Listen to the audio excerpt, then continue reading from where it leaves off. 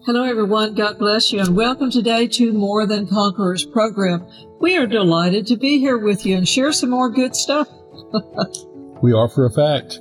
And, we've been talking about spiritual authority for a while, and don't let that scare you off. But if we're going to live on planet Earth victoriously, not just barely getting by, but victoriously, the church is going to have to learn how to use spiritual authority. 24/7. And that's what we want to talk to you about today. So join us in just a moment. So all of heaven is watching the earth all the time, looking for a man or a woman that's going to use the Word of God, that's going to speak the Word of God, that's going to move on the Word of God. And when they do, heaven moves.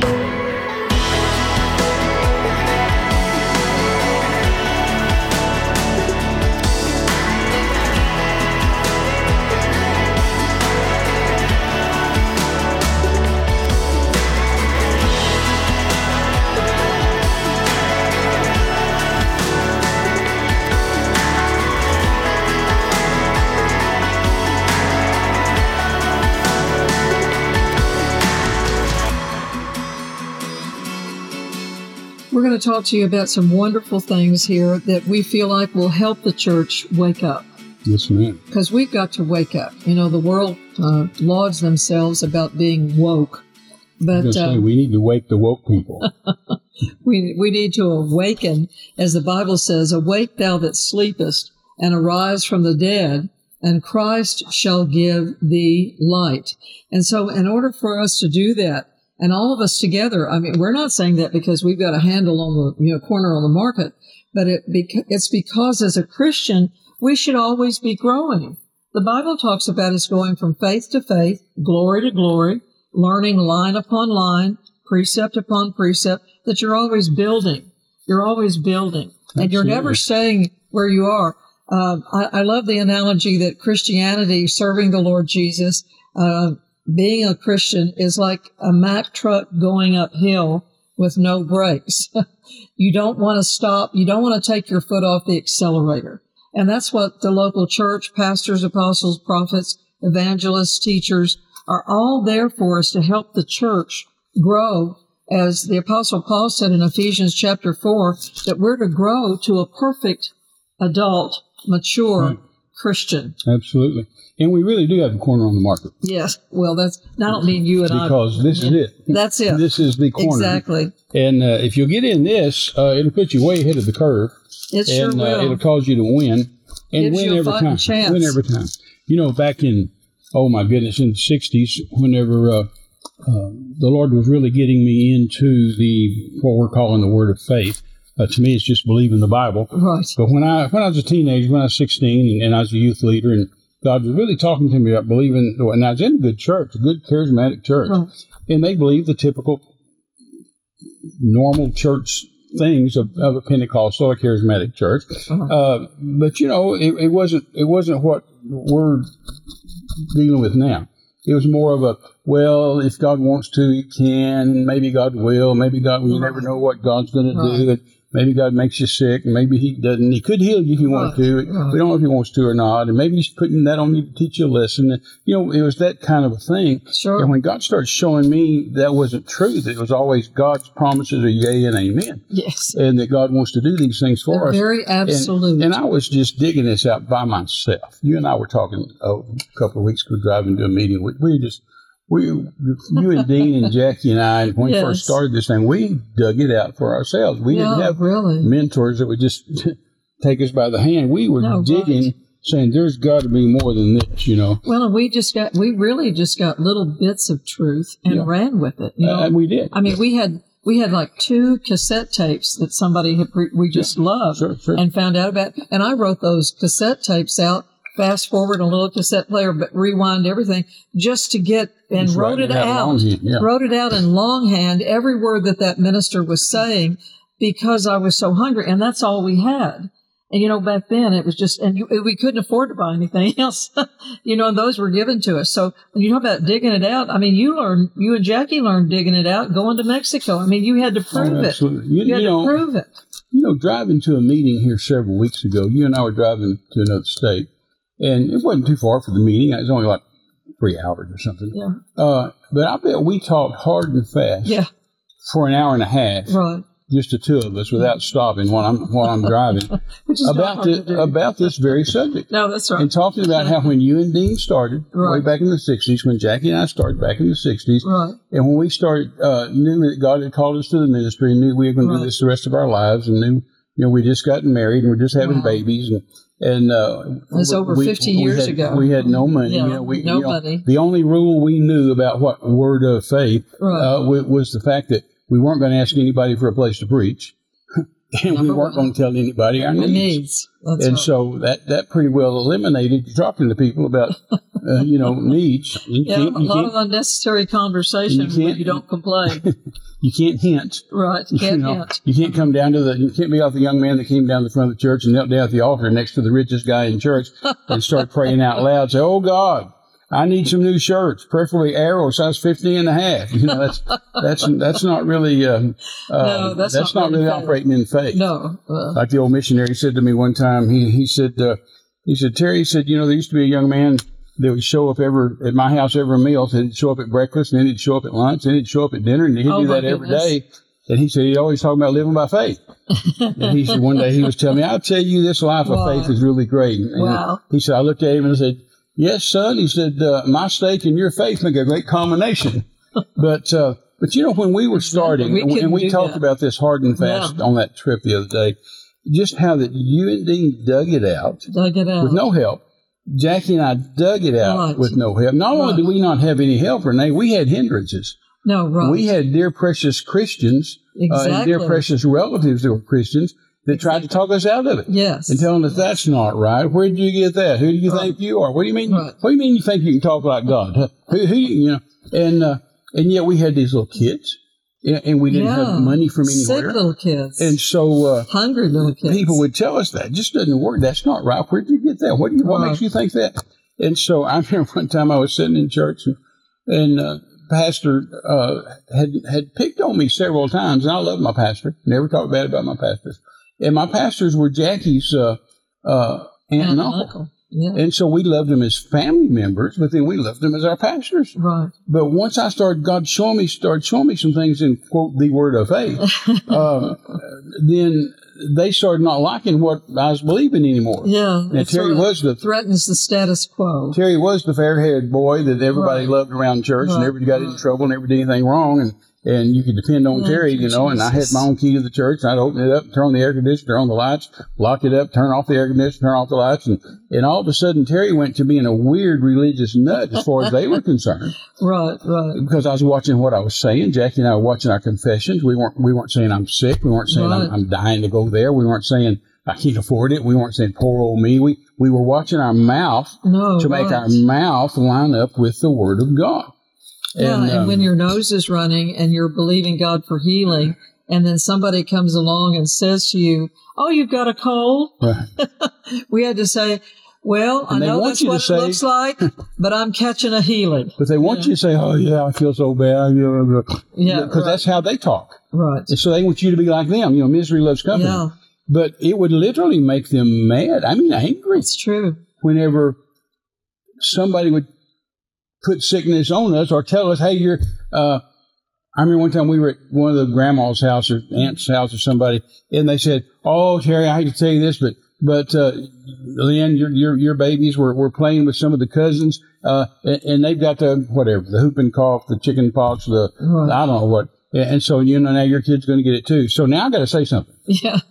Instead of saying, "Oh my God, I'm so sorry I let that," no, I said, No. "That's okay." I said, "We don't get sick. My kids don't get chicken pox. My kids don't get sick." And then here they go, "Wow, who Yeah. do you think you are? You think you're better than everybody?" No, we don't think we're better than everybody. We're just trying to take this word and make it work. Exactly. And so I remember one young lady who used to be in my youth group, and after Jackie and I were married, I think we'd even been in the Army and back out of the Army now, just about to go into Mexico. And the doorbell rang one day, and I went to the door, and it was this young woman that used to be in my youth group. And I said, "Well, hi, Judy, how are you? Come on in." And she just walked in the front door, and she just put her hand up like this, and she said, "Yay, yay, nay, nay." I said, "What?" She said, "Yay, yay, nay, nay." I said, "What are you talking about?" She said, "Well, I hear over at your house you can't say anything, but that's your yay be yay and your nay be nay." And I just laughed. I said, "Well, I hope I'm not that bad, but I said, we're trying to make something work. We're trying to make this work for us. You know, we're digging it out. Yeah, we had to be almost brutal in some situations because we were so committed, and as we are now, to not transgress with our mouth something that we knew God said the exact opposite about. And that when His promises are yea and amen, His promises are true. They are the absolute. There's no maybe so with God. Yeah, there is, as James said, there is no shadow of variableness of change. You know, there's no shadow with God. It's just the truth. And it was so against Pentecostal, religious, charismatic, Baptist, no matter what it was, because everybody said if you got sick or if you had a trial or test or you lost your job, it was either God trying to teach you something or you must have sinned. Or what did you do? You must be out of the will of God. Door somewhere. You've opened the door somewhere to let the devil in. And sometimes that can happen. Sure. You know, but yet. Or just mean old God just trying to teach you a lesson. It's not always that way. And we found out that the promises of God, just Psalm 91 alone, that we dwell in the secret place of the Most High. Yes. You know, and then you begin to look at the covenant of Isaiah 53, that Jesus took all of that as our substitute so that we wouldn't have to have it. Well, in the covenant of Genesis 12 and the covenant of Genesis 17, exactly. God said, Abraham, I'm going to cut a blood covenant with you, and I want to be your God, and I'll fight your battles for you. You know, he said, and this covenant will be. He didn't say this. He didn't say, hey, Abraham, I'm going to give you a 3-month covenant. This expires in August now. No, right. He didn't say, hey, Abraham, I'm going to give you a covenant that's going to work till you die. No, he said, this covenant is for you and for your seed after you and their seed after them in their generation. Yes. That just pulled my chain. And I mean, whenever I saw that, I said, this covenant's still good to me. Have you ever looked down the barrel of a gun? Have you ever looked into a killer's eyes on the other side of that gun that says, I'm going to kill you? I've done it not only once, I've been shot at a number of times in a number of places around the world, and every time God has miraculously saved my life. And in my old book, my original book, 40 years old now, called More Than Conquerors, there's a story in there called Hitchhiker, the very first chapter, that you ought to read. You ought to get in the hands of your teenagers, anybody else that's going out in the world, and there's a possibility of being in harm's way. And God saved my life. He saved lots of people's lives because of it. And we want to give it to you. Click on the link below. We'll send it to you for free, and it'll be a blessing to you. More Than Conquerors. But Psalms 138, verse 2, says this, I will worship toward thy holy temple, praise your name for your loving kindness and for your truth. For you have magnified your word above all your name. When I was a teenager, God gave me that scripture. And He said, I have magnified my word. I put my word even higher than my name. For me to break my word, for me to lie, I'd have to become a liar and break my name. I'd have to bow my knee to Satan because he's the father of lies. I will not break my word. And that gave this teenager an unshakable confidence in the power of God, that God will never lie, never break His word, that if I can find it in this book, I can make it happen. I can take it to the bank. And that's what happened when I've been shot at and threatened and all those kind of things. I've gone back to the fact that no, God's put His word even higher than His name. I can trust His word. And when I've done that, God's blessed me, helped me, saved me, and He'll do the same for you.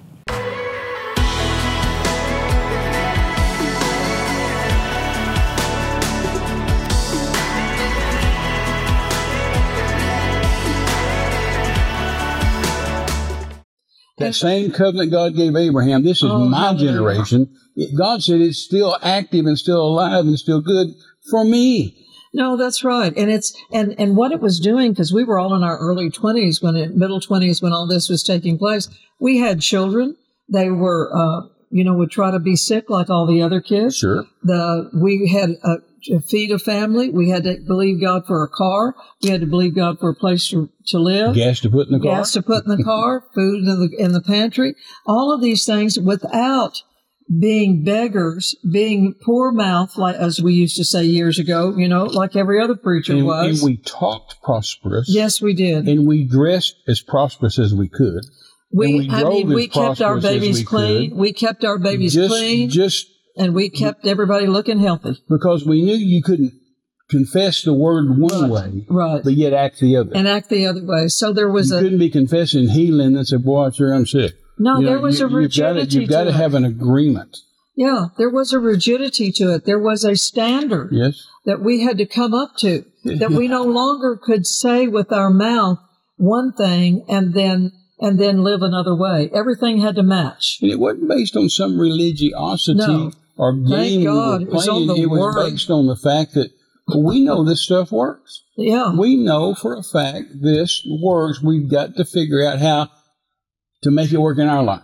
No, that's right. And so that's what you and I were talking about the other day driving along. That how you and Dean, Jackie, and I would literally make this stuff. We'd grit our teeth and make it. I mean, one time sitting in church, pastor would just preach on me every now and then. I mean, use me for a bad example. Yeah. I've been used for good examples. I've been used for bad examples. But every now and then, pastor would just call me by name and say, and so that pastor said, well, Brother Terry's sitting here today, and Terry just believes victory, victory, victory all the time, don't you? And I thought, well, what am I going to say to that? And I said, well, sure, amen, victory, victory, victory. Next Sunday at church, he said, well, Terry's here today, and Terry just believes, gimme. You say, gimme, and God will give you a Cadillac. And I just said, say it again. I agree with that. You know, what am I going to say? I mean, you've got to say something according to the Word of God. You've got to maintain your faith. And the next time I came to town, Renee, I was driving the Cadillac that the Lord gave us. Yeah, somebody giving you that car. Messed everybody up. And then I gave it away later. Yeah, that's the lifestyle of the Word of God. We were trying sowing seeds. The Lord said to me one time, Jackie and I, watch each other's confession, and one day I said something to the Lord about. I said, I'm really watching what I'm saying. I'm really watching my confession. Right. And the Lord said, if you're having to watch it, you hadn't got it yet. That's true. I thought, oh man, burn. If you're having to watch it, you hadn't got it yet. Okay, Lord, I'm gonna get this. It's like where it comes out of my spirit. Not out of my head. I'm not just going to think in my head, make a good confession. No, it's going to be out of my spirit. Yeah, and it comes out of a confidence that the Word is true. And we memorize verses of Scripture, deliberately over and over and over again. And it's like Dean, my first husband who's gone to be with the Lord, said, he said, I basically had to shut up for 3 weeks. Oh, yeah. He said, because... Best you don't say anything than say the wrong thing. Yeah, because he was famous for saying, he said his favorite things was good grief. Mm-hmm. Well, there's nothing good about grief. Mm-hmm. And then he would say, that's just, I'm just starving. I'm dying, something like Starving that. To death. Or I'm dying to go. Mm-hmm. And he would say all of these little cliche things. And he said, that just makes me sick. Mm-hmm. And he said, I had to stop saying all of those things. I always had a smart mouth, and a quick mouth as a Texas teenager. Shocking. And I had to just really get on top of that and just say, that's right. Shut your mouth, boy, until you get something good to say. No, that's right. And that's not being religious. It's not being in bondage to some law at all. It's just that, hey, this is what works. So I'm going to make myself make it work. That's like when I learned to be a pilot. I didn't just do things out of religiosity or out of some law. I said, no, here's the manual, and here's the instructor telling me how to fly. I got to do it their way. No, I think you're right. And on the program, just before this one, we were talking about how important it is to really do these things from the heart, guarding your heart, to not let your personality. Proverbs 4 says, guard your heart, for out of it come the issues of life. That's right. To not let your personality rule, but that your real heart of the born-again child of God begin to lead and guide you. And there were several scriptures I just wanted to give real quickly, and y'all can go look those up yourself. But over in Philippians chapter 2, and a lot of you might be familiar with this scripture in the King James Bible, it says, work out your own salvation with fear and trembling. And the Amplified Bible Classic really gives you some vocabulary to help you break that down because of the fact that God lives in us. He's always at work trying to get us conformed, he says, to a real mature person, which was where we were talking about earlier over there in Ephesians chapter 4, talking about that when Jesus returned to heaven, it says that he sat down at the right hand of the throne of God and he gave gifts unto men. apostles, prophets, evangelists, pastors, and teachers. Well, Jesus thought it was a good idea Yes. to put those in the church. Right. Isn't that amazing? That Jesus is thought amazing. that up. Jesus thought, hey, you know what the church needs? The church needs Leadership. apostles, That's prophets, evangelists, pastors, and teachers. That's right. And so he set them in the church. That wasn't somebody else's idea. No. It wasn't the church board's idea. No, it wasn't that's the preacher's idea. That's right. Jesus did that. And the purpose, he tells us, was to perfect the body of the Christ. saints. Bring them into Yes. a perfect statue. Bring them into a perfect man. That's right. When we say perfect, we just mean one whose heart's right toward God, not you don't ever make a mistake. Well, and if you read that, like Terry's saying there in Ephesians chapter 4, verses 12, 13, and 14, the purpose of having leadership in the body of Christ, apostles, prophets, evangelists, pastors, and teachers, that you hear, minister, lead you, guide you, give you information. So nobody's left to having to reinvent the wheel per person Thank God. every single time. And in verse 14 To do says, the work of the ministry. yeah, so that you can do the work of the ministry and you might develop to a mature Christian so that you are no longer children tossed to and fro by the sleight and cunning of men's craftiness, he said, or by every wind of doctrine, every wave, every catastrophe, every trauma in life. You're not blown off the foundation of the Word of God. And then over in Philippians chapter 2, real quickly here, in the Amplified Bible, the explanation of working out your own salvation. And that, again, lets us know, Terry, this is not just a cloned group of people. The beautiful thing about Christianity is personal autonomy, that God wants us to stay individuals. Yes. But he wants us to submit it all to him. Yes. But it says here to work out your own salvation.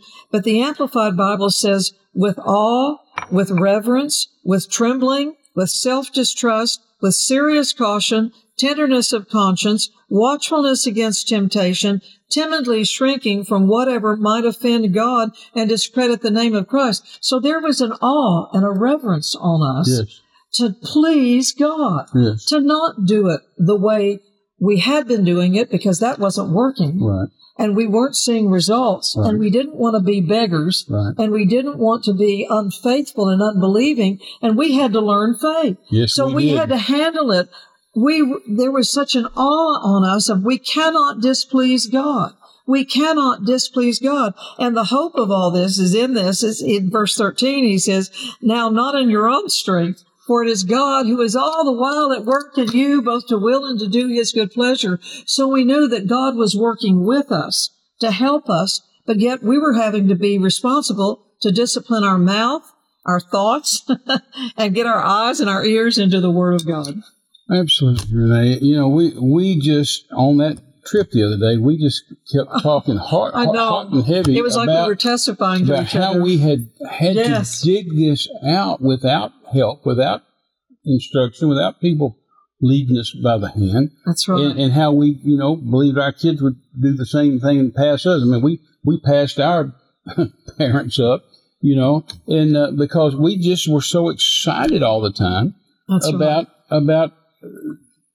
the Word and how it worked. And it's what we call hungry for the Word of God. Every time you and Dean and Jackie and I get together, we just talk nonstop. Till 2 and 3 o'clock in the morning, we couldn't stop talking about the Word of God. Because it's just like, well, look what I found in the Word. Hey, have you seen this in the Word? Hey, this is... Yeah. It's not that we were trying to one-up each other. No, right. But we were just so excited about, look what we found. Look, who knew this was in the Bible? It's been there for hundreds and hundreds of years, but how come nobody taught us that? I was pouring through the book of Proverbs and everything, every scripture, New Testament, Old Testament, to find scriptures on how to raise my children. Of course. How to manage a home, how to be a wife, how to be a leader. Well, that's what you need. How to live by faith. That's what these folks need. Yes. You weren't searching Daniel's 70 weeks or Ezekiel's wheel within a wheel or the 4 and 20. Trying to figure out who the Antichrist was.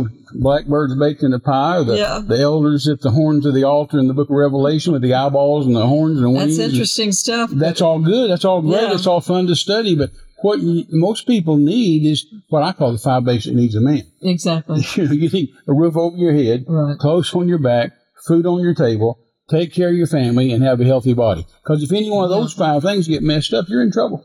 No, that's exactly right. And those were the basic things that we were just trying as a young to wife find and out. mother, Yeah, as to a try young husband and father. I was trying to figure out how to discipline my children, how to train my children, how to get the peace in our home.